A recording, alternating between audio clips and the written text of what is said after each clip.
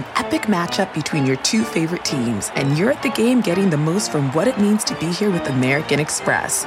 You breeze through the card member entrance, stop by the lounge. Now it's almost tip-off, and everyone's already on their feet. This is gonna be good. That's the powerful backing of American Express. See how to elevate your live sports experience at americanexpress.com/withAmex. Eligible American Express card required. Benefits vary by card and by venue. Terms apply. You can live out your MasterChef dreams when you find a professional on Angie to tackle your dream kitchen remodel. Connect with skilled professionals to get all your home projects done well. Inside to outside, repairs to renovations. Get started on the Angie app or visit Angie.com today. You can do this when you Angie that. This is the Nerdist Podcast number 314. It is the 314 episode. Thanks, by the way, if you've been coming out to live shows. The ones in Tacoma were so much fun, and we are doing a live podcast February 2nd in San Francisco at SF Sketchfest. If you go to sfsketchfest.com, you can get tickets to that. And then I think I'm going to just be in LA for February and March because Talking Dead is back Feb 10. And then we're also going to be recording the BBC Nerdist TV show. So February, March, back in town. April and May, back on the road again. Go to nerdist.com/calendar to get tickets, which hopefully will be on sale by that point. I would like to thank, for this sponsor of the Nerdist Podcast, Stamps.com. You probably need to mail things. Everyone does. It's a part of our culture. But don't get mad about it with your stamp rage. Don't go to a post office. Print everything out on your computer with Stamps.com. It updates postage. Postage rates are going up again. Before I start complaining like an old person, just get Stamps.com and then it'll automatically adjust your rates. It'll almost be like it didn't happen, except you'll have slightly less money than you did before. But that's not Stamps.com's fault. Tell the government you're mad. Well, right now, you can use the promo code NERDIST for a special offer, a $110 bonus offer. Includes a digital scale and up to $55 of free postage. Don't wait. Go to Stamps.com, click on the radio microphone at the top of the homepage, and type in Nerdist. That is Stamps.com, and the promo code is Nerdist. All right, this episode I have been very excited about. I've had to hold on to it since October 3rd. This was recorded at the BAFTA Los Angeles Behind Closed Doors evening with Mark Hamill. This is to launch the games activities of BAFTA Los Angeles. And I would love to encourage you to go to BAFTALA.org, BAFTA.LA.org, to learn more about BAFTA Los Angeles and more about BAFTA games as well. And you can, I believe, here's why we had to hold this podcast for so long, because BAFTA shot video of the event. There were probably about 75 or 100 people there in a tiny, tiny theater in Hollywood. And so they had to get the video ready. And so now I believe the video is ready. If you go to BAFTALA.org, you might be able to see some footage from this chat where Mark and I talked about pretty much everything, but also video games and voiceover and obviously a bunch of fun Star Wars stuff. But it was it was really cool. So a couple things. The audio, the lav mics weren't amazing. They were pretty good, but you're not going to pick up the audience there. You can barely hear them in the background, so it sounds like there's just silence in the background sometimes. There actually were people there, and they were happy, I promise, but it's just that they weren't mic'd. Also, the mics, the levels were a little weird picking up our voices from time to time, but we did our best to tweak that a bit with Katie Levine's post magic. So here we go, the Nerdist Podcast number 314 with Mark Hamill. Holy shits! Now entering Nerdist.com.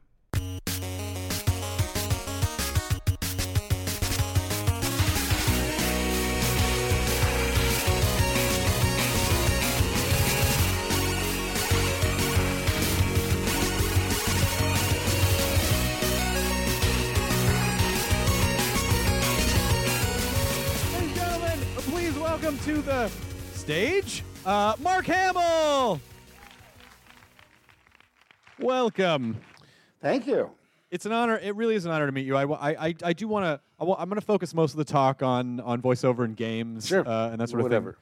But But I am going to do the thing that everyone does to you, which is, before they start asking you questions, tell you how they related to you in some way, which is I saw Star Wars in the theater in 1977. My dad took me.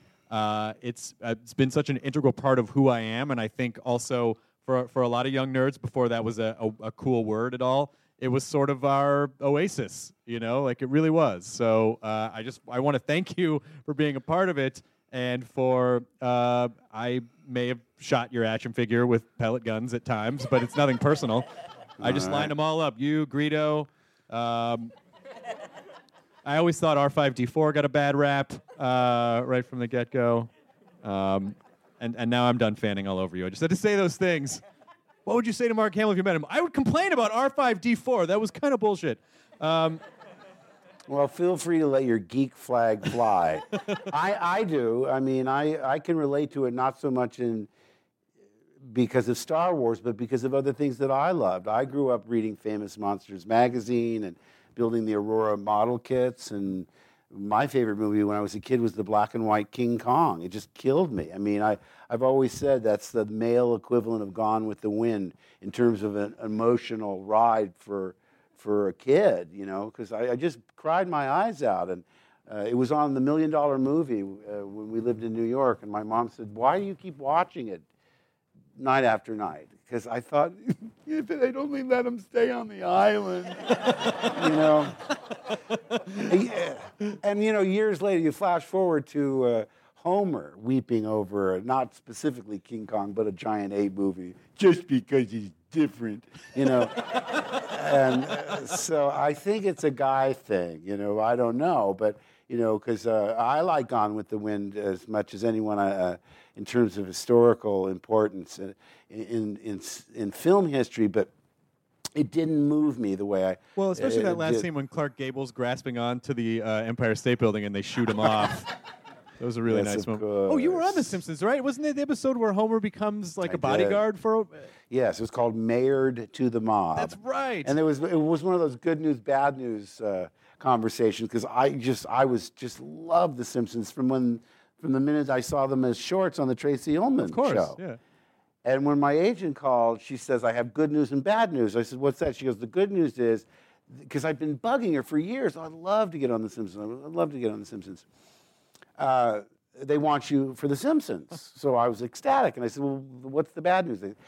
They want you to play yourself, which is kind of a double-edged sword. I mean, one thing I love about doing voiceover is it sort of epitomizes what character acting is, which is you disappear into the character and people don't see you. They see the character.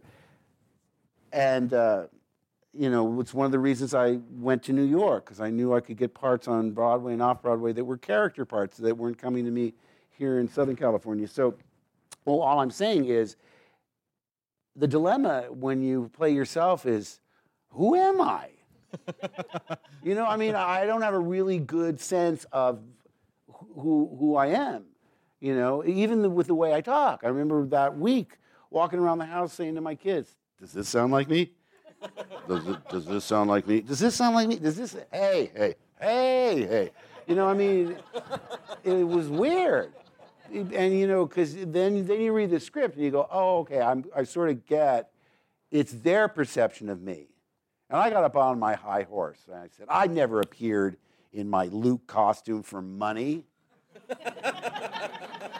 And what do they have me doing dinner theater for? I've been on Broadway. I got a Drama Desk nomination for Best Actor in a Musical. And my kids were like, Dad, get off, get over yourself. It's The Simpsons. I went, oh, of course, you're supposed to make fun of yourself. Okay. Like I say, that's a good example of turning into a fanboy. Because I went to the recording, and Dan Castellaneta and Julie Kavner and all the people that do the incredible voices there. And I was just awestruck, because all of these characters that I'd known for so many years, because I think I was in the 9th or 10th season, somewhere in there. So they've been around so long, to hear these voices coming out of these people, it's still remarkable to me, because you have such an image of. That's why I like, when kids say, "Do the Joker," I say, "Close your eyes," or, and kids are trusting. If I said it to you, you'd say, "Hey, what are you trying to pull here?" For you, I would be like, okay. Or They're closed. Turn your back, just so that you don't have the me ruining the image you have in your head. But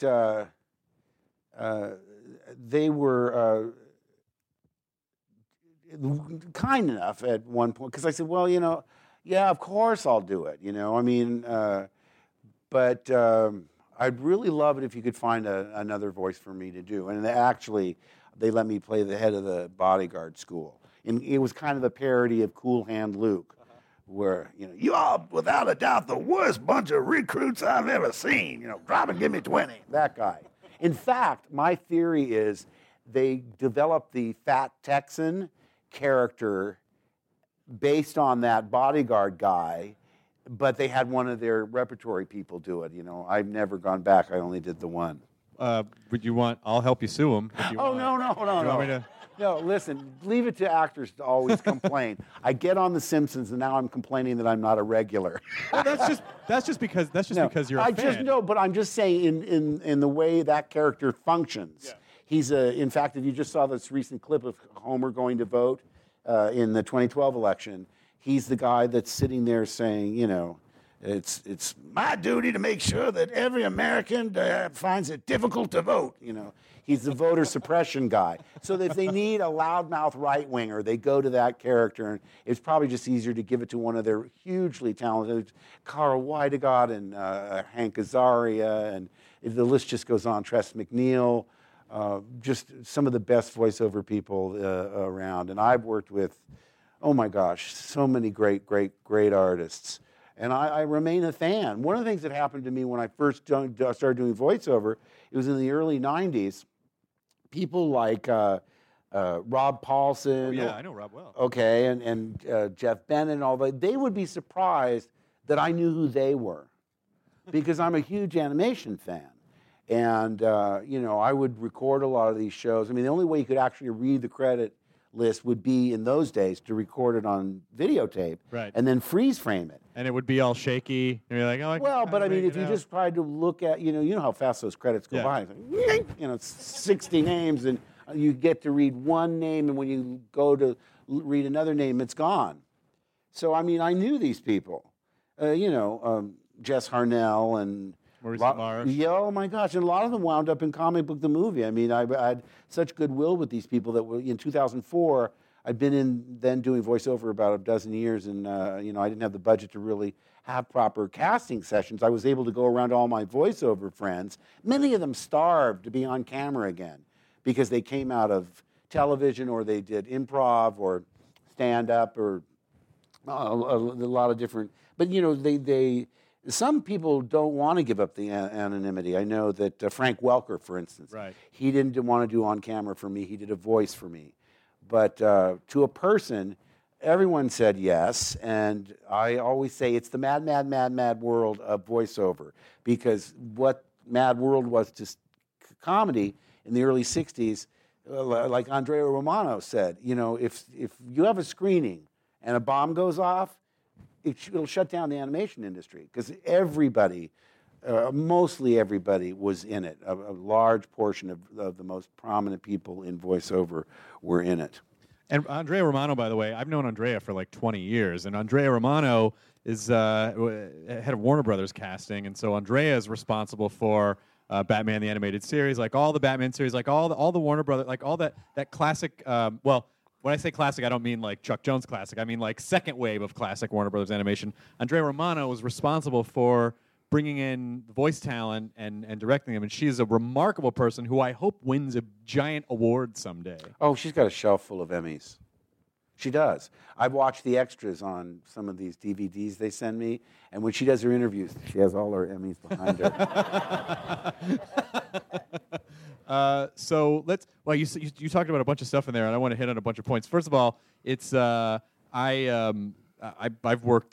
done voices for about 7 years, and it always happens when you were talking about the little kid, when you say close your eyes, they always think it's a good idea to bring kids 2 recording sessions, and the kids get in there, and within a minute, they could not be more bored than just watching adults. They're like, that's not the characters that I know. There's no sound effects. It's not. Yeah, exactly. It's a process that, only to someone that's predisposed to find it interesting.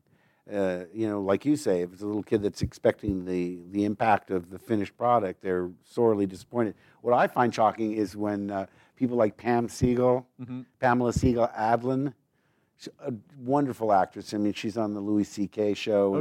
She's Bobby Hill on King of the Hill.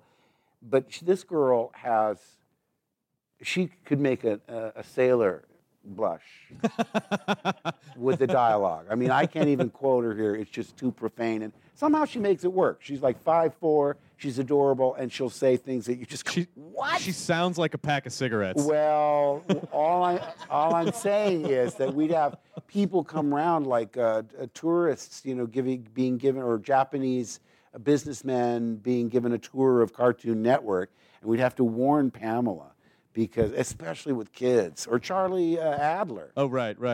He's amazingly and hilariously profane, just in his direction. But, you have to remember that not every kid under, a certain age is used to that kind of dialogue. I mean, I'm not a prude or anything, but let a kid be a kid. Right. Well, the internet now has ruined everyone, so I just feel like, the kids have already heard all these words. They already know. I guess. But how far back does your animation, like when you say you're like an animation nerd, like how far back does it go? Well, as soon as we got a television set. I don't remember when we didn't have a television set, but they showed all the black and white Looney Tunes. Those I loved. I loved Rocky and Bullwinkle. I loved whenever the Disney show on Sunday nights would show animation. I just loved animation, and it was a turning point when they did a Disney show where they actually showed Clarence Nash doing the voice of Donald Duck. Right. And that woman that was doing the operatic, I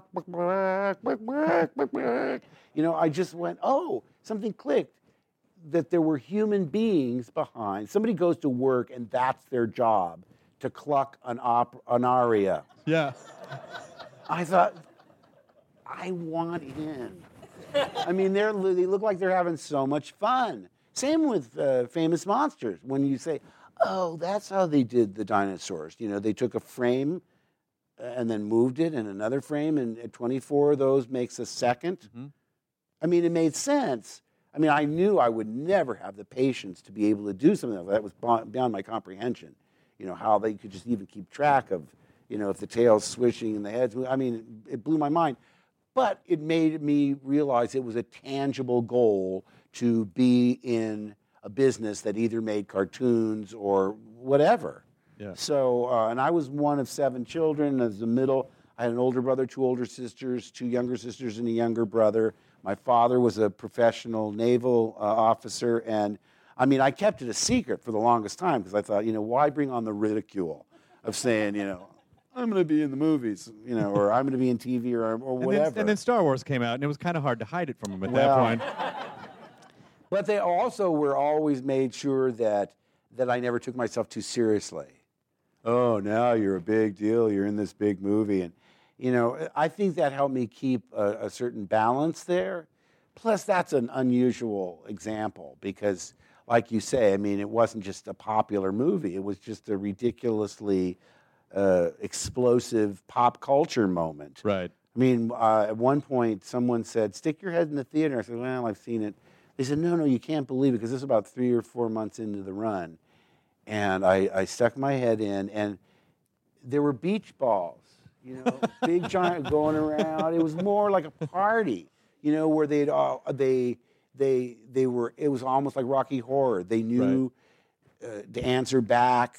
They had their favorite moments. I mean, it was astonishing to me, and I don't know how they knew before.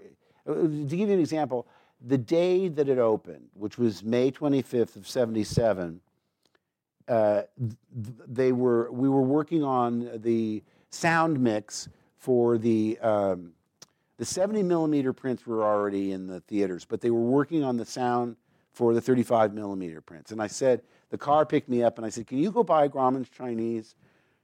Because the movie's playing, and nobody could decide on a poster. There was big arguments over what would convey what this movie was about.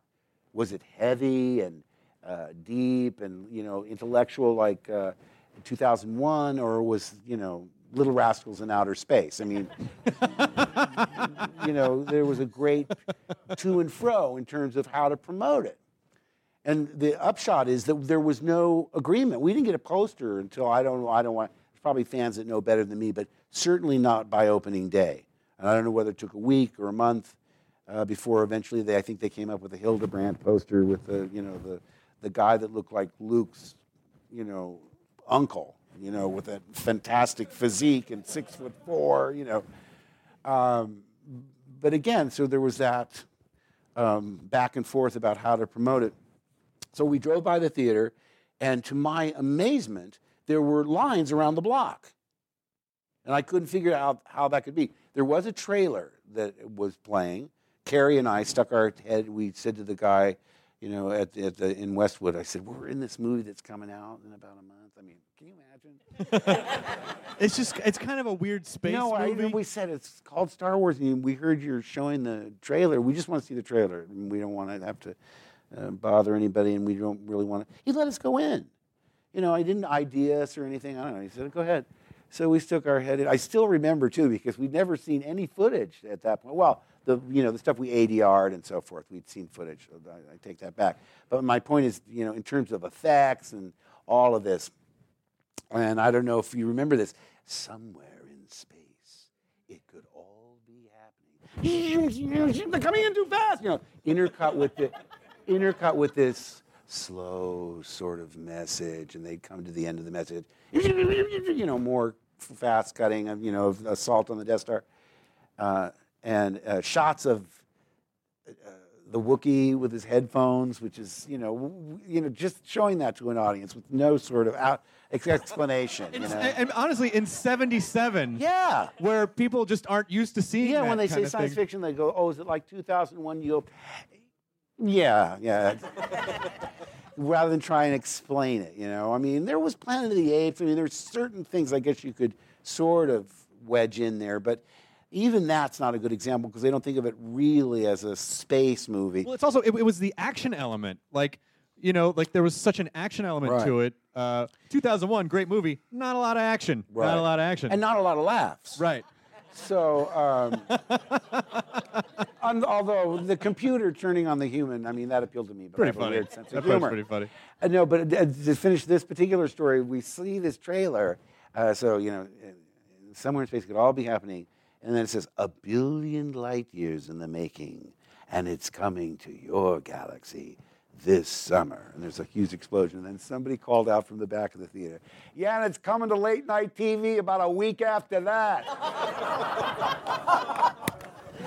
And Carrie and I just looked at each other like, it was funny. He got a really good laugh, one of those, audience. But yeah, I wish you could have tracked that guy down a month later.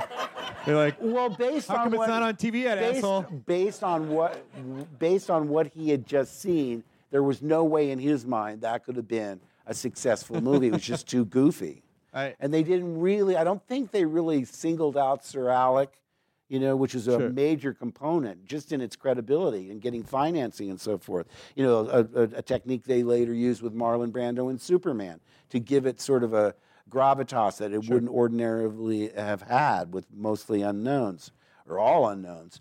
Again, I don't know how these people. Some people say, well, the reason there was lines around the block on the very first day is there's a core audience of people that will go see fantasy and science fiction films no matter what. But like I say, I don't remember any ads on Saturday Night Live. I certainly don't remember any ads on TV. There might have been a newspaper ad, but there were no posters, and they did have stapled up lobby cards. Like I say, it was one of those things that it's always, because at the time I remember saying, this thing will be popular. I think it'll be as popular as the original Planet of the Apes. I was one of the people that said, I really think this has all the elements. I said, even if it doesn't do really well at the box office, it's going to be a cult movie, meaning college kids are going to come to midnight screenings and love it because of the humor, because the robots were so funny, and the and the cynicism of the Han Solo character, and the gravitas of Sir Alec, and just all of it. I mean, I said it's more a fairy tale than it is traditional science fiction. We got a farm boy and a wizard and a pirate and and a princess. It's really seems to me that it has a great a chance for crossover appeal, because they do all these studies, and they said, well, women don't like science fiction. In fact, they wanted to take the word wars out of the title. 20th Century Fox. They had a name the movie contest while we were shooting it on the bulletin board. If you could come up with a name that was better than Star Wars, because they had all these focus groups that say, well, 30% of people that polled with that title think it's a behind-the-scenes look at the Elizabeth Taylor, Richard Burton marriage. Seriously. And I kept thinking, well, what would be a better title? Because the first time I ever read a script, it was called, let's see, The Adventures of Luke Skywalker as taken from the Journal of the Wills, Saga Number 1, The Star Wars. That was the title. Surprised they didn't stick with that long. Well, is there a longer title? A funny thing happened on the way to the forum. How to Succeed in Business Without Really Trying. But the long and the short of it was, nobody came up with a title that, because a lot of people tried. I tried. I can't remember what I came up with. But nobody actually ever came up with a title they liked better than that. But that was the story all over. I mean, I remember George went to McDonald's. He got turned down, so we got Burger King. And he went to Mattel Toys, and we got turned down, so we got Kenner. We were everybody's second choice. For such an interesting, just that whole idea. I mean, of course, that story is a classic story. They're like, merchandising rights. Well, who cares? I know. Isn't that amazing? Never happened. And I again. don't understand, because when I read it, I said, oh my God, this thing's a toy box. Everything is a toy. Oh my God, a floating car and a lightsaber and what were you going to say? I was going to say you were on one of my favorite episodes of Amazing Stories too. Oh, yeah. You just said toy box. You just that's right. You were the guy. It's called Gather Ye Acorns. Yes. And it was about, people have said, because they know me and they know I'm a collector, they say, well, that must have been written for you. It's directed, by the way, by Norman Reynolds, the art director on George's movies. But no, it was actually going to be Timothy Hutton. And then scheduling or something happened and he couldn't do it, so... No, you're better than him. Well, I was, having told you the story of the second choice, I was Kenner to his Mattel. I mean, it is... If you haven't seen it, the Amazing Stories, it's a beautiful story. I always was kind of saddened by it though, because it took the guy's whole life for that dream to be realized. But ultimately, it's a really beautiful story, which I don't want to spoil. So look it up if you can find it. Find it on Netflix or wherever Amazing Stories is. But going back, so when you're making this movie, and my girlfriend's dad worked on Star Wars, and he did the special effects for it, and so John Dykstra. Oh. And so for him, he just said, we were just hanging out making stuff in a warehouse. We had no idea that, I mean, when you're shooting this, like you said, maybe it'll be a cult hit. What was some of the feeling from the other cast members? They're like, after this, maybe I'll go do theater or whatever. Like, what was their feeling? Well, I don't know if I really got a feel for their take on it. I do know, shooting it in England, where there's no real reference point, they had Dan Dare and Doctor Who. Mm-hmm. Most of them thought that it was going to be a strictly for children, shown only in matinees, because they had, again, no reference point. They were very amiable about it, but they were also, well, it is a bit of rubbish. Don't you think it really is? I mean, it's so very Are you hearing that, BAFTA? But also, too, they had a great sense of humor, because they'd pick up on these lines. And I remember the boom guy. Every time we do a take, I'd look up at him, and he'd give me one of these.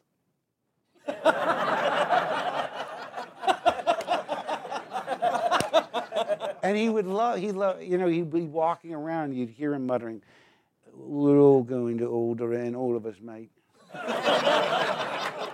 I'm going to Alderaan. Are you going to Alderaan? I am. Fucking A, I'm going to Alderaan. Because they pick up on, and then it'd be hard to say. I said, will you stop doing that? Because, we're not finished with the scene. I still have to say, but I want to go to Alderaan. I mean, you're going to make me laugh, because there's so many unusual terms. I mean, just the fact that he was called a Wookiee. They couldn't get over that. And then somebody made the mistake of, there was a typo and it was typed out as Obi-Wan Key, which was WAN-KI. Well, WANK, that's enough. Yes. And we're like, what? What is that? Does that mean something here that it doesn't mean in the States? But it was all in good fun, like I say. And there was a real bonding that went on when we went to North Africa and then came back to London. And I made a point of really trying to visit people's houses and go for Sunday dinner. The two guys, Jack Purvis and Kenny Baker, were in a group called the Mini-Tones, and I thought, I'd really love to see what modern-day vaudeville. I mean, it was still a living, breathing occupation in those days. And they said, well, all right, you can come along. Keep your mouth shut so people don't know you're a Yank, and we'll let you. We did, you do like a family club in the afternoon, and then you do a nightclub at night. I really love to get my son was born when we did Empire in our firstborn. My wife's here somewhere tonight, but he was born in St. John's Wood in London. So I've always had, and even before I went to England, I loved the Ealing comedies. I loved Peter Sellers and the Goons and Monty Python and the Beatles. Come on, the Stones. I mean, there's so much to love about British culture. And then to go there and work there, you get to see the country in a way you wouldn't if you were just a tourist in London. Yeah. In between, you were in Wizards, right? The Ralph Bakshi movie? That was the first voiceover I ever did, yeah.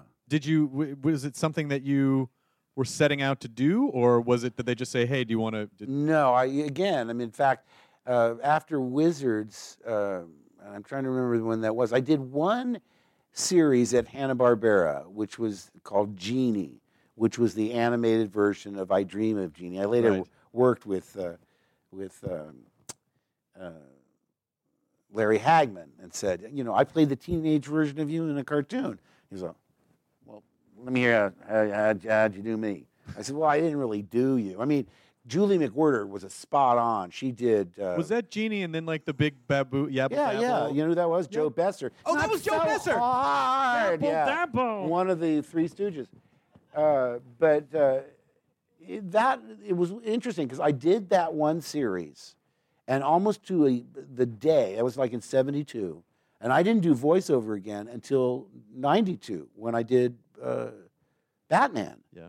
And once I did Batman, I got the part through my theatrical agent because I said, I really, again, like The Simpsons, I said, I read about it before it was on the air. I said, they're going to do this apparently with a high level of quality. They're going to try and, emulate the Fleischer cartoons, the Superman cartoons. He was famous for doing Popeye and Betty Boop, but he also did, something like 1920 Superman theatrical cartoons.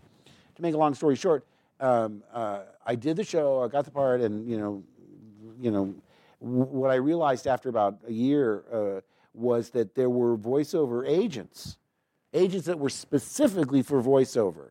I went, wow, I didn't know that. And because of the success of the show, there was like this mini bidding war where I really had a choice of agents to go to. Unlike my theatrical career, there was a demand for me because once they find you that you do one thing well, they want you to do it over and over and over again. How can I get typecast in animation? Nobody can see me. But I have a preponderance for getting the villain in these superhero cartoons. I said, I got to stop that. I mean, one thing that's great about animation is you get to do dialects. I mean, I never got to do dialects until I went to Broadway. I did The Elephant Man. That was a dialect. I used in Amadeus. It was a different dialect. and Room Service. That was very New York guy, you know. Alan Arkin directed that. I was sort of doing a version of Alan. You could have dropped that in to start with Uncle Owen, these droids. But I want to go to Tashi Station and get some power converters. Cut, Mark. Come on, man. There's not a New York on Tatooine. What are you doing? And I loved it. I've always loved the music of people's voices. And even when I was a kid, because we moved I went to 9 schools in 12 years. And because my dad was in the Navy, it was always coast to coast to coast to coast. And, you hear the dialects to me were fascinating. Not just the people that lived in our neighborhood, but, the first time I saw Dracula, Bela Lugosi, I never drink wine. I said, where's this guy from, Why does he talk like that? Or Boris Karloff. Boris Karloff, he had sort of a lisp when he spoke. And he used to introduce a show called Thriller. And I didn't know where he's, or Laurel and Hardy. Now, Oliver Hardy was from Georgia, I believe, and Stan Jefferson Laurel was English, But I loved it. I loved it. And I loved the Beatles. And then when we saw their movie and you heard them speak, on the Ed Sullivan show, they just said, thanks, Ed, thanks for having us or whatever. You didn't really hear them speak. Then you saw the movie and again, wow, that's such a fascinating dialect. So I've always loved to hear dialects and imitate dialects. And like I say, I never thought I would use them professionally. And voiceover really opened up that avenue to use so many dialects. I'm doing a character now on How to Train Your Dragon as a TV series. I don't know whether it's been on yet. But they said, because I watched the movie when I was going to go audition for them, and because it said the copy I got said it was Scottish, and I can do Scottish, but it's not. I'm not as comfortable.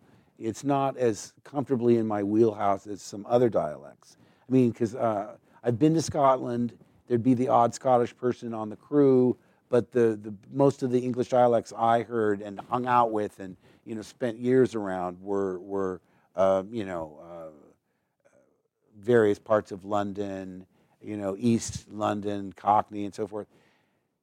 And so I was thinking about that. I said, because really when I'm doing my dialogue, I'm thinking, I'm sort of doing an imitation of Mike Myers doing Shrek, which is not good. You know what I'm saying? I mean, if you do Irish, you really want to go and listen to Donald Crisp, and you want to hear real Irish actors. If you're lazy, you'll take it from the Lucky Charms commercial. Seriously. Blue diamonds, purple hearts, or whatever it is.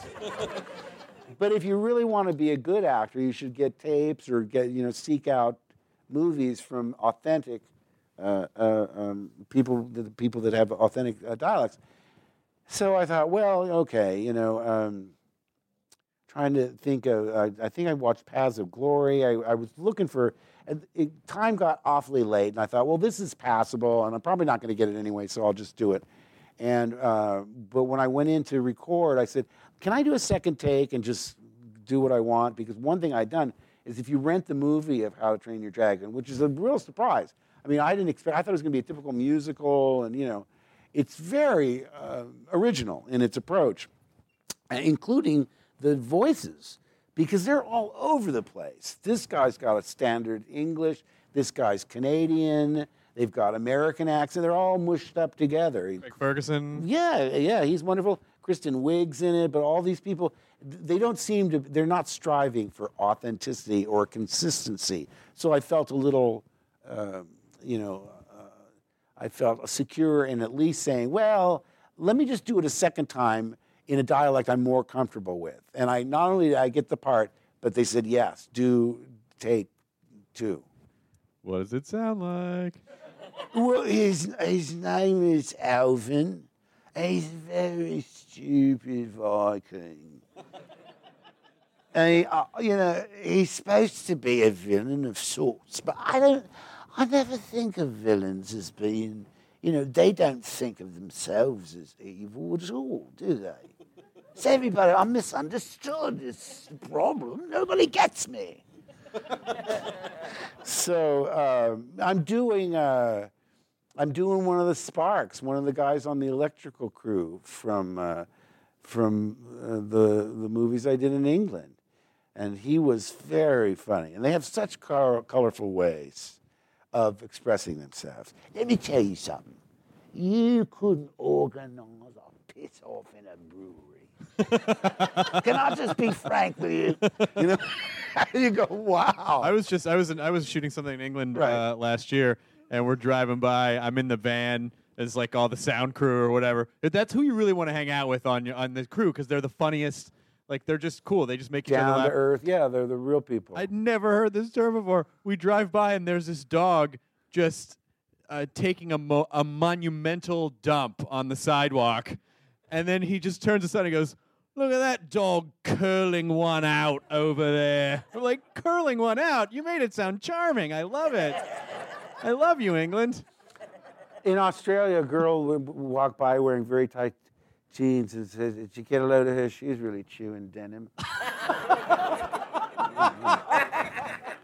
It's very colorful, very evocative of what our eyes all went to when she walked by. Yeah, well, that's just a earthy way that middle-class people have of expressing themselves. And they're fun wherever, from Australia to England to my wife's from Carmi, Illinois. I mean, to hear the local colloquialisms are what's so fascinating. When I've directed animation, I've said, or games, I say, we have to cover the dialogue so that we don't get the writers mad at us.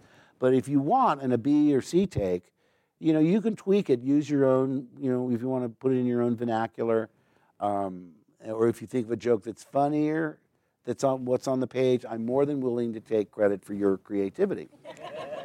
And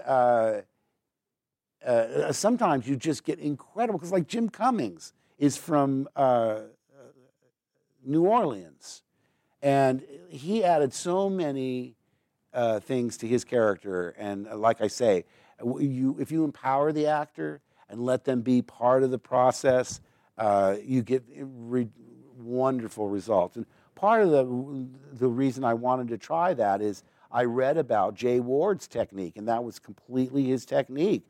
I mean, I've heard did a show called Canon with William Conrad, and this is in the days way before the internet, so it wouldn't be so impressive now because you just IMDb the guy. But he was stunned in 1972 that I knew that he was the narrator on Rocky and Bullwinkle. Yeah. Meanwhile, in Frostbite Falls, Minnesota. The same way that Ted Knight was the voice of Super Friends. Many voices. Meanwhile, back at the Hall of Aquaman summons a nearby school of narwhals. There you go. Yeah. But Whoa, Mary. He told us about Friday early evenings. They'd get together. They'd all have cocktails. This was like 59, 60. And he said, with all those people there, I mean, it was an incredible cast. Paul Frees and June Foray and Charlie Ruggles and all of them. That was his technique. Just bring what you can to the table. And the scripts were funny in the first place. It was the opposite, Hanna-Barbera. I remember we'd be around the table. I'd be cracking up at the jokes that the guys were coming up with, just the actors. And Joe Barbera would say, "All right, now let's get back to that. This is what we pay the writers for." And you go back to another Flintstones rock joke, But, everybody has their own techniques. I was lucky I got in. I mean, apparently Jeannie was the last show Joe personally directed. Chris Zimmerman, who I still work with all the time, and she directs regular show and some of the things I'm doing now. She was the one who told me that, in 71, just under the wire. And I was, like I say, I was at a table read where, these were all the people that I listened to when I was 9 years old. Dawes Butler and John Stevenson, all these famous voices, from Huckleberry Hound and Yogi Bear and all of that. I mean, I'm always surprised, that people think, oh, well, animation, that's kind of like, second rate to Broadway or television so not true. Or movies. Yeah, I mean, first of all, your portrayal of the Joker was people think amazing. they're you have people come up with you just make funny voices, right? You know, I mean, a lot of people don't come up and say, "Oh, I could do Broadway," or "I could do." A lot of people come up and say, "Listen to my Homer Simpson," and or listen to my Joker. You know, and a lot of times they really are good. You know, they're great at imitating and so forth. But I'm telling you, I mean, it's not fair to just think these people can do funny voices. No, they are great. It's not actors. the same, especially when I've never had the pleasure of working with you, but I've worked with D. Bradley Baker and Jeff Bennett and Paulson and Maurice and Frank Welker and all these people, and they just because they're not bound, like we said, by their sort of appearance. Because if you're just acting in a theatrical thing as a live action thing, you're somewhat bound by what you look like as to how far the character's going to go. But with animation, and these guys hit all these crazy levels, and they hit lines that you're like, never would have thought to hit the line that way. That I honestly think voiceover acting is harder in a lot of senses because they have to bring so much to the table to bring the character to life. Right. And there's so many different degrees of, that's one of the questions you have to ask yourself when you go to any particular job. What kind of animation is this? I mean, is it cartoony in the sense where you might be doing funny voices? Right. Or is it more realistic? I mean, there's so many different degrees, especially now with video games, where there's just no demarcation between how you would perform in a feature film or in the script that's for a game. So where did the joke? Kevin Conroy was amazing. Like amazing. Yeah. I think when you talk about like people who've portrayed Batman, Right. you got to put him up there even with the live action because it was such a. I'm prejudiced. He is my all-time favorite Batman, and my first Batman, of course, was Adam West. I only did Joker once with Adam, and I got a big lump in my throat because I didn't know it was going to be him. We did it for charity, and they didn't tell me it wasn't going to be Kevin. So I walked in, and there he is sitting there in a Hawaiian shirt, and I went, "Oh no, I can't do Joker in front of Batman. Not that Batman.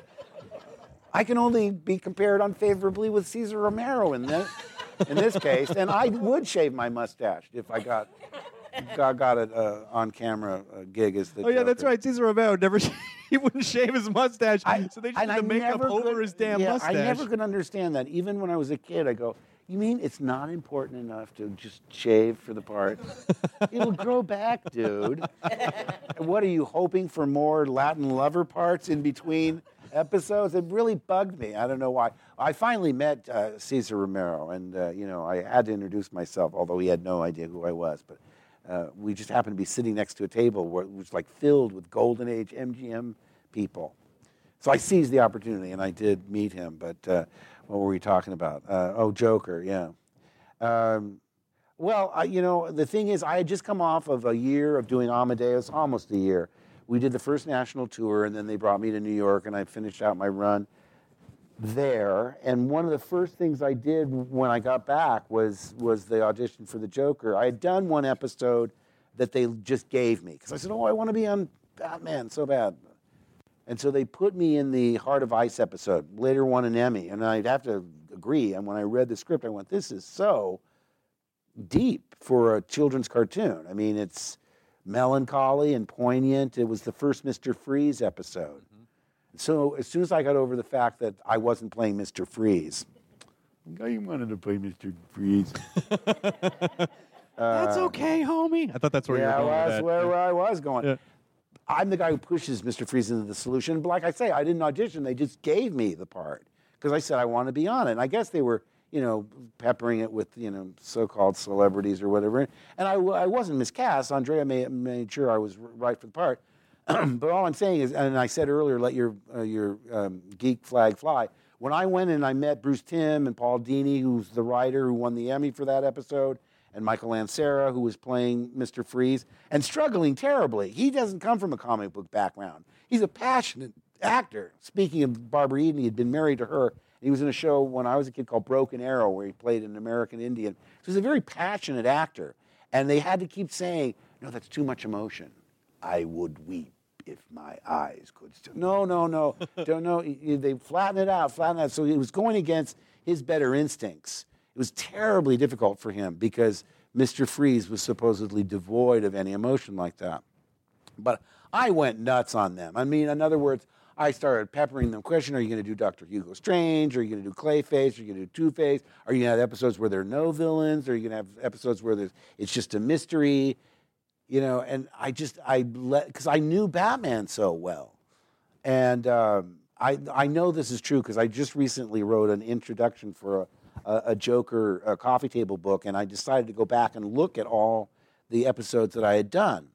And I listened to the commentary where Bruce Timm and a couple people discuss me coming in. Oh. Yeah, I know. Is that the kind of thing you don't want to hear? Yeah, because I mean, like I said, I totally nerded out on them because I was so excited about it. And, you know, that somebody was finally doing Batman that way. Right. Because I love the Adam West one, and it has a legitimacy all its own because it captured that silly side of comic books.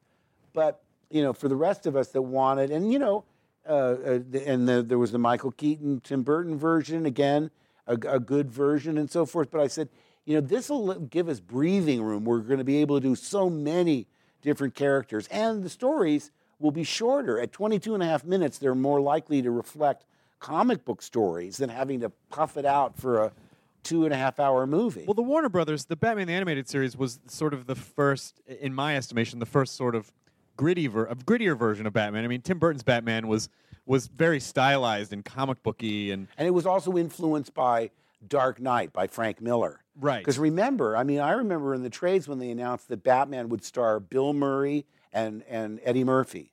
So What? I said, uh-oh, they're going to do a comedic take on it, you know? I don't remember that at all. Yeah, no, that's for sure. I mean, now I kind of want that to happen. Well, I mean, look, I could see it being a very funny movie, but I didn't want them to do it. I mean, well, let me put it this way. I'm friends with Michael Uslan, and you can read his book, The Boy Who Loved Batman.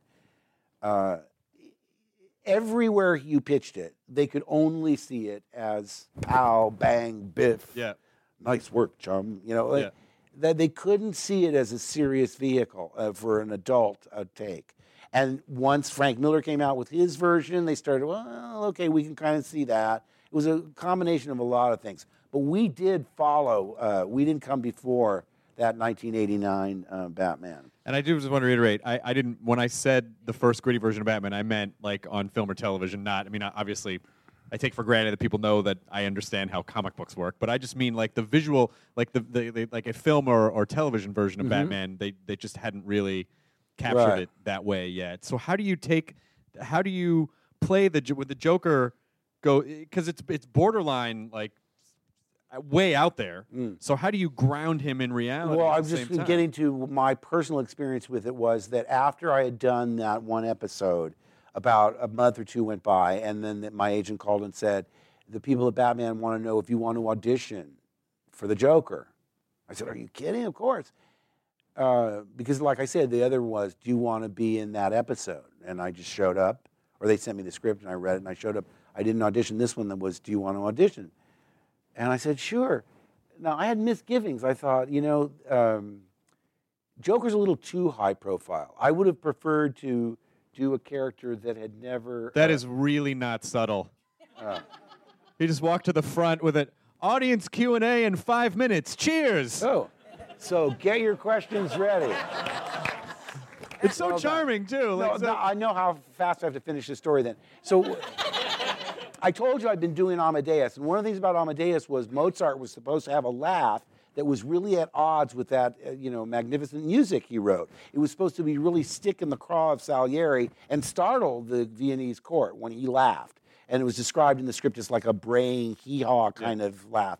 And one of the things that you do in an 8-a-week situation, at least I do, is you try and figure out ways to keep it fresh for yourself. I mean, obviously, you're doing the same play 8 times a week, but one of the places that I could play around a little bit was the laugh.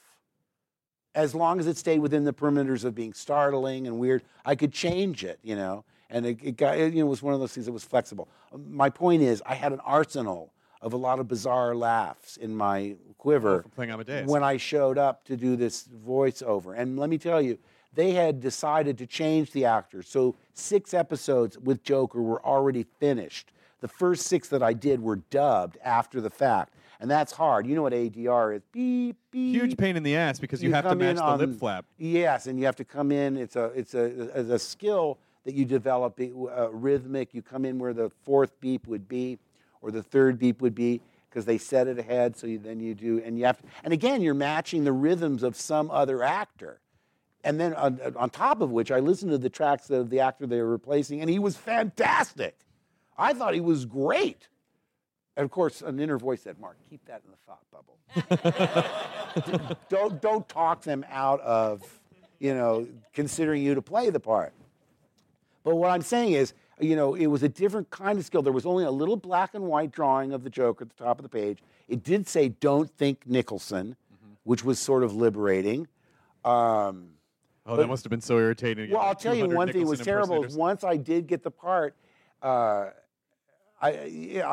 said this many times. If you're bored with this, I'll make it quickly. But when I was leaving the studio, part of the Joker is his incredible arrogance. I mean, slipping into behind the wheel of that crazy car. I love his sense of entitlement, and he's a genius. It's just so fun to play something that I'm so not. What would he say? Well, I mean, when I left that first audition, I thought, that's the best Joker they're going to hear as they live to be 110. And if they don't hire me, they're crazy. And then, of course, a week later when they said, my agent called and said, they want you for Joker. I went, oh, no, I can't do that. They said, what are you talking about? I said, oh, my God. Do you know, if it were somebody that no one had heard, if it were Clayface or Two-Face or anybody but the Joker, and even my friends, the actors, said, boy, you're pretty brave. I said, what are you talking about? Well, I wouldn't want to follow Jack Nicholson in anything. Oh, no! That's right. Jack Nicholson, I did forget he played the part. So, I mean, I went 180 degrees in the other direction. I lost all confidence, thinking there's no way I can come up with anything that will satisfy a character that at that time had been around for 50 years, 40 to 92, 50 some odd years. There's no way. And the fans can be the most critical of them all. They don't sugarcoat it, and I don't even think I was on the internet in those days. I don't think I could have been. But my point is, I would read fan magazines and, trade magazines. I thought, they're going to slaughter me no matter what I do. And in fact, I remember saying, how about if you don't bill me? Just like Karloff in Frankenstein, just have question mark. Because I thought, what's going to happen? I'd seen what had happened to Michael Keaton. Sure. And they announced that I'm playing the Joker, and people think, Luke Skywalker playing, oh, please. He's going to be terrible. But that's a good place for people's brains to be, because then when you come in and you're awesome, they're like, holy shit. Well, it certainly lowers expectations. It's not a bad play. It's not a bad... No. The same as the guy who was like, this will be on the TV in a week, and then to see the movie, you're like, oh, it's that? Like... Can you just do a second of Joker? It's fun surprising people. Oh yeah. Well, the thing, Joker here, the clown prince of crime, in that area. But see, the thing is, he's not just one thing. I mean, in other words, in each script, I like to pretend I'm playing him for the very first time, and I say, how is he used in this script?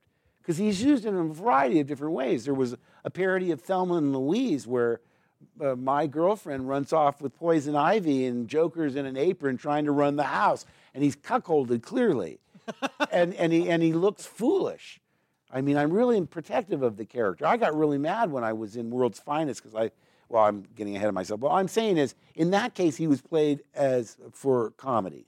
Other times he can be very sinister. It depends. When we did things that were direct for video or the feature Mask of the Phantasm, you could go to darker places that aren't. And in these video games that are meant to be for older. Seriously, because you did Joker in Arkham City and Arkham Asylum as well. Yes. That's how I wound up here tonight. I mean, to my shock, because I said, they said, you're nominated for a BAFTA. I said, yeah, okay. I was nominated for a video game award, and I was nominated for an Annie. I never win, but I mean, it's flattering to get nominated. And not only was I nominated for a BAFTA, but the very guy, Stephen Merchant, who had beat me the previous month at the Video Game Awards, was up for the BAFTA for the same thing as I was. For Portal? Was he up for Portal? I think that's what it was. I don't know. I just know him from Ricky Gervais from all of his work there, and he's such a good writer and he's such a fun actor. But all I'm saying is, I thought, well, in the case of the video game awards, I just had to go to Culver City to find out I lost. I'm not traveling 7,000 miles to London. Thank you for showing up. We don't have anything for you at this time. I know. I'm so sorry. But Look at the streets, though. They're very old. My theory is that, if you don't show up, you have a better chance of winning. Because to my shock, I was coming home from a voiceover gig, and the phone rang, my cell, and it was Paul Crocker, calling from London. I said, it's 7 o'clock here. What is it, like 2 in the morning? He was obviously had been celebrating for hours. And he said, yeah, you won. I couldn't believe it. I mean, obviously, that's not why you get into anything, is to be awarded in any way, shape, or form. But I especially thought, since it's a BAFTA, they would probably want to lean towards homegrown talent. So if he's going to beat me in Culver City, he's definitely going to beat me in London. And yeah, it's been amazing to me that a character like the Joker has been so satisfying over the years in a way I never expected. I mean, I thought, well, maybe one of the parts I played in New York, and a lot of them rivaled. I mean, Tony Hart in Harrigan and Hart, Gordon Miller in Room Service. These are parts that really I love playing because, once you inhabit them, they're so not you, but you can vicariously enjoy the qualities that are not part of your own personality in somebody else's personality. And I never expected that it would come from a comic book character that I knew when I was a 9-year-old boy and last as long as it has. I'm celebrating my 20th year associated with that character. Now, there were a couple of gaps when Kevin Michael Richardson played him in a series called The Batman, right, and Jeff Bennett played him in Brave and the Bold.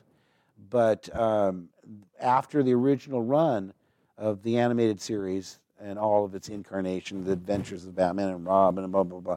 Anyway, and we did talking toys, we did amusement park rides, we did all the stuff. I had not done it in 4 or 5 years, and they asked me back for Arkham Asylum. Is it kind of fun and rewarding in a way that you've created this whole other character that kind of makes people go, oh my God, it's the Joker. Oh yeah, I guess he was in Star Wars too. Like that it sort of flips in a weird sort of way? Well, that's what I'm saying, is it's so, they're at like opposite ends. One's an icon of virtue, one's an icon of villainy. And like I said, I always loved, I loved the antagonist almost as much as the protagonist, because getting a reaction from an audience, even if it's negative, that they hate you, boo, and they're throwing fruit at you, that's a good thing. Right. Because you've elicited a response. Oh, good. Well, I feel so much better now about what happens to me on the internet. You don't want fruit thrown at you when you're playing Hamlet, but, It'd be funny to throw a ham at a guy playing Hamlet. That I would know be you hilarious. want to open it up to questions. I do want to open up to questions, but just before we do, I just just a minute, just one quick minute on video games and whatever you want. How it's opened up a whole, because the thing about television animation or film animation is that there really only are a limited number of parts available, but with the sort of explosion of the video game industry, where in my estimation, it's every bit as legitimate as any other medium. Now you have this whole other arena to work in. Well, one thing that's unusual is, you read a traditional script and you think, well, that's a good movie, or that's a good television episode, that's a good play. With video games, it's the most difficult of all mediums I've ever worked in to figure out not whether or not it's a good part, or they're good actors or good writing, but whether it's going to be a good game. Sure. I remember I did a Wolverine game. And I thought, oh, great. First of all, I said, look, I can't imitate Hugh Jackman. They said, no, do your own take. And again, I auditioned, I got it. I thought, oh, great. Now, if I'm going to do, it was sort of, it was very Clint Eastwoody and real gravelly. And I wasn't talking to an empty chair, but I was doing But my point is, I thought, oh, boy, I'm playing Wolverine. If this is successful, it's, another comic book character, and it's not DC this time, it's Marvel. You want to branch out a little bit. And there's potential for Wolverine 2, 3, and 4. So I do this game. And I'm telling you, these scripts are like this because you can branch off and do, depending on what the player wants to do, they can do anything they want. And I gave it to Nathan and Griffin to play. These are my first and second sons, and then I have a daughter, Chelsea. And they played it, I guess. I mean, I saw them about a month later and said, oh, guys, by the way, how's that Wolverine game? And they looked at each other. No, don't sugarcoat it. Give me straight. Give it to me straight. Well, you were good. Oh, no. I said, that bad? They go, oh, yeah, it's not a good game. And they were right. I mean, we did make a sequel. That's what I'm saying. Unless you're a gamer, and I played games when the boys were really small. But just like you were telling me backstage, you can get so obsessed with these things that you go, oh, my God, it's 3:45. Yeah. 4 days from when I started. Exactly. Yeah, well, it eats up your time so much. So I don't really play them all that much. And like I say, I was astonished as anyone when Arkham Asylum did as well as it did, because they had not had good luck with Batman games. And my son, like I say, would call me up and go, Dad, go to joystick.com. You got a 9.7. I said, is that good? They go, out of 10, yeah. So, and like I say, be careful when you go to the comment section of the internet. We call that the stinky public bathroom that you want to get out of as soon as you can, because it's brutal. Oh, really brutal. You can get your ego really stoked, but then you can read some stuff like, ooh, why does that person hate me so much? I can't wait to go onto this message board to see how much people love me. Yeah. Oh, I don't feel good. Yeah. And also with a game, sometimes it can take you 30 hours before you realize, crap, this game isn't great. It didn't pay off well, or it didn't go to a good place. I'm learning. I mean, I talk to gamers because they want it to be difficult enough so they don't beat it in an afternoon. There's certain challenges they like. There's a flexibility, the way it moves and the way it. There's so many known unknowns and unknown unknowns that it's like, I've been wrong, like on Broadway, where I go, oh, this thing's a hit for sure, and it flops. The Nerd, I thought, oh, this will close in 2 weeks. Oh yeah, Charles Nelson Riley directed that, right? He sure did. Charles Nelson Riley. Yeah, and it ran for 2 years. It ran a year after I left. For sure. We should probably open up to the questions so the Brits from BAFTA don't kill me. Actually, they just give you a stern look. That's about as bad as it gets. You shouldn't go on. Let's start with this young lady in the second. Was that you? Did you raise your hand? Oh, this other young lady. Here. Hey, you're wearing a Nerdist shirt. I'm kind of a big fan. Hey, so I'm kind of a fanboy. I'm apologize because you're going to do the relating thing that you said earlier. Please do. My name's Luke. Come on. I was born May 25th. Come on. And I did small time. It was university, but I played Amadeus also. Oh. Yeah, so anyway. Did you play Mozart? Yeah. Okay. Yeah, man. My wife's saying you're old enough now to play Salieri. Me. Hey, man, if you want to do something, let me know. I guess you kind of touched on it already, but I'd really like to know what you used to develop the voice of the Joker and how you've was it an homage to Cesar Romero doing the highs and the lows, or was it? When I thought about it, it was more. I remember I used to love Claude Rains in The Invisible Man. Crazy? You think I'm crazy? I love that kind of gritty delivery, but I didn't set out to say I'm going to do this or that. And in voiceover, a lot of times you do that sort of thing. I remember I was playing a shock jock, so I did a mixture of Howard Cosell with Jay Leno. And what I'm saying is, a lot of times, people won't recognize your bad impression. What did that sound like? Well, let me see. I'd have to go way back. Isn't it true that... And a lot of... It had the cadence of a Howard Cosell. Yeah. But it went up into, I really don't know what you mean by that.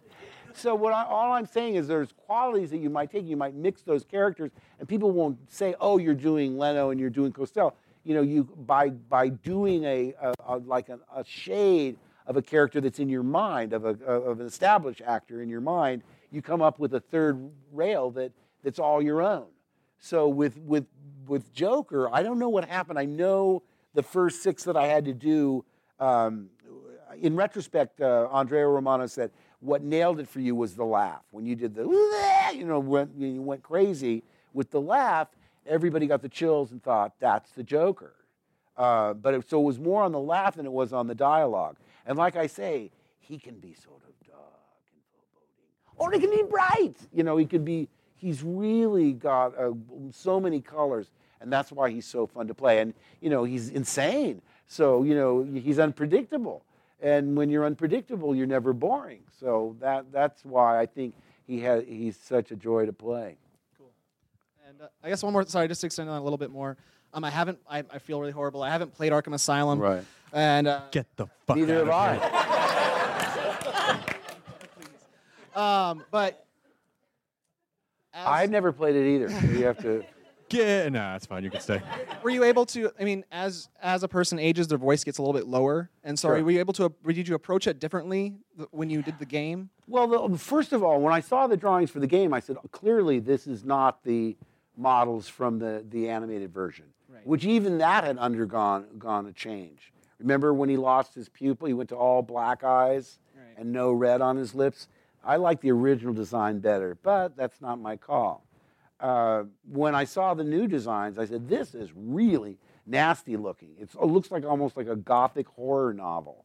And this was even before the sequel where he was dying of a mysterious disease. And I asked about that. I said, well, what about the voice? I mean, because they wanted me to do the video game. It wasn't like I was auditioning anymore. Now Kevin was in, so I'm nearly there just knowing Kevin Conroy's doing it because he's my Batman. And there's truth in that, in the fact that that's a very symbiotic relationship, the two of them. And I love Kevin. He hasn't read a comic book in his life, and I've read too many. So we're a great team. And Paul Dini was on board. He was writing it. So but they said, no, you can go as dark as you want with this one. And he's obviously probably the darkest and the sickest of them all. Because remember when we were doing the cartoon, people would say, why don't you kill more people? And we had standards and practices, which is the censors. And it was meant to be a cartoon for children. So the Joker was all bark and no bite in the early cartoons. He talked a big game, but he really couldn't be as lethal as some of the older fans wanted him to be until these games. It's nice to meet you. Come here. What is that T-shirt? That's my thing. That's a thing I made up. Oh, okay. I did? What did I?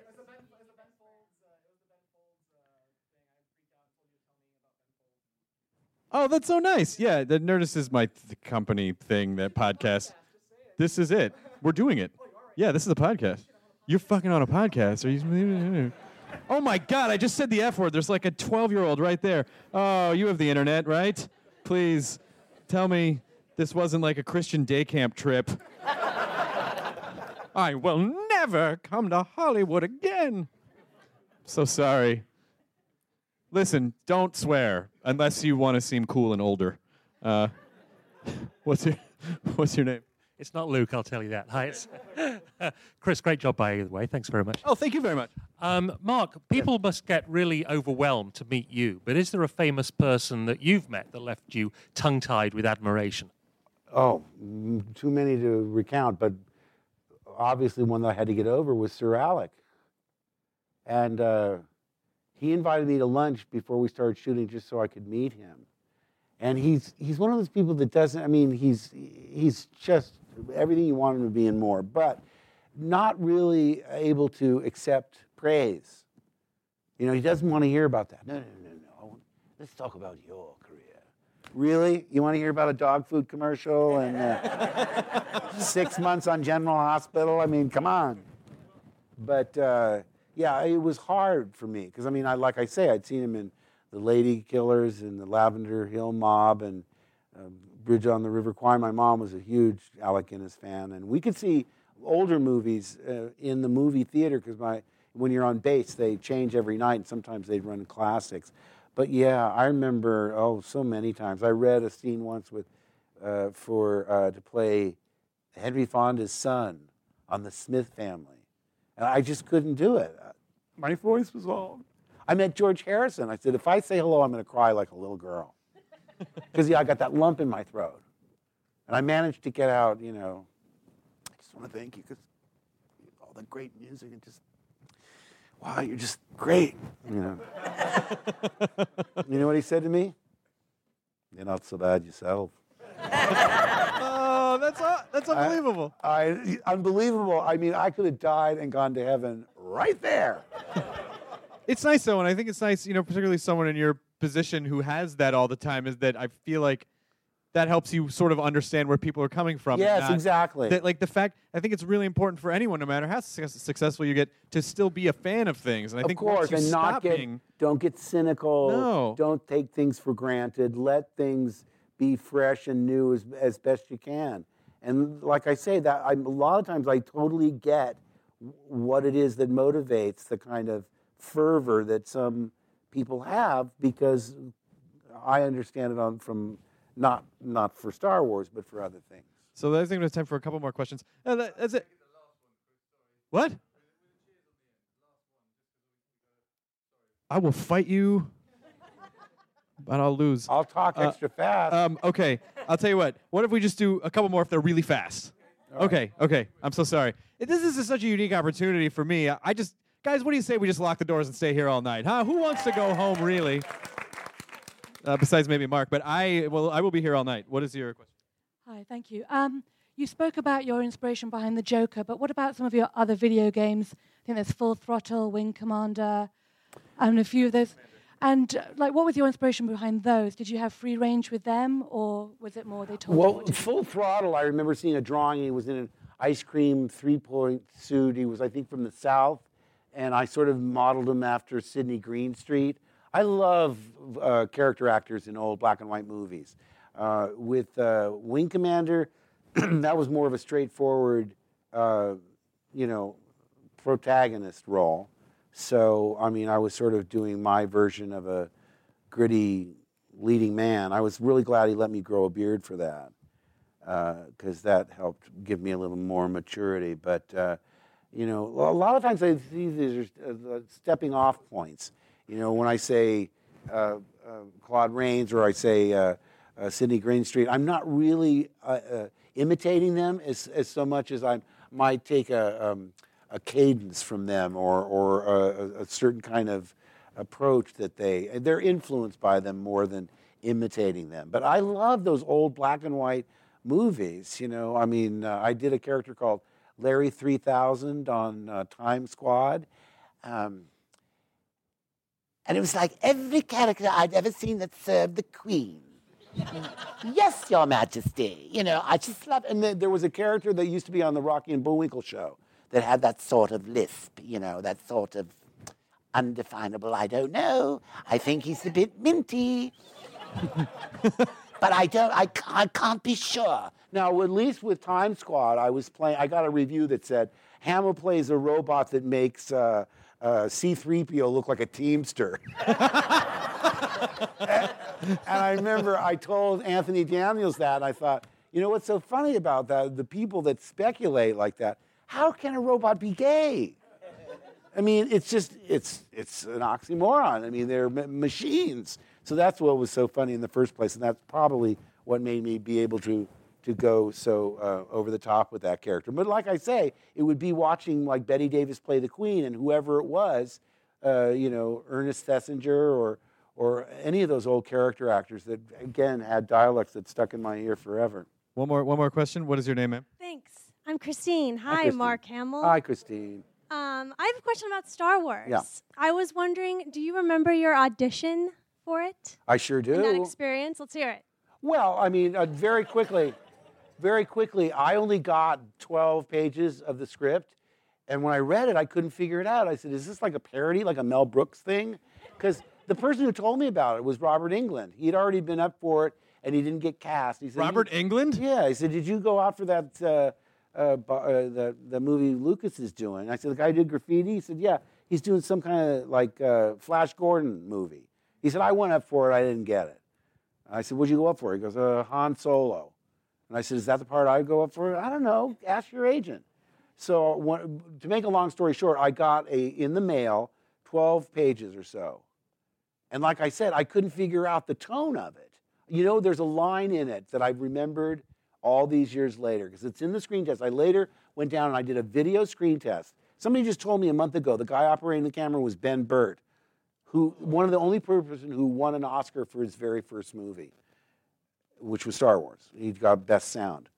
Anyway, and Harrison was there, you know, playing solo. Now, I knew him from Graffiti, and so he obviously knew George, because I kept pumping George. I said, George, is this like supposed to be like kind of a comedy, or is it serious? Or he goes, well, let's just do it, and we'll talk about it later. I go, okay. And I'm saying to Harrison, I said, is this like meant to be making fun of it? You know, is it like a satire? Hey, let's just,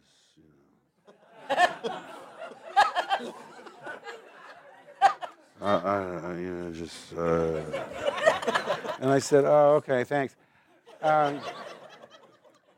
But truly, one of the lines, and I'll never forget it, because it's not in the movie. This line was in the screenplay originally, and we never filmed it. By the time I got it, it was written out. But it was, we're in the cockpit of the Millennium Falcon.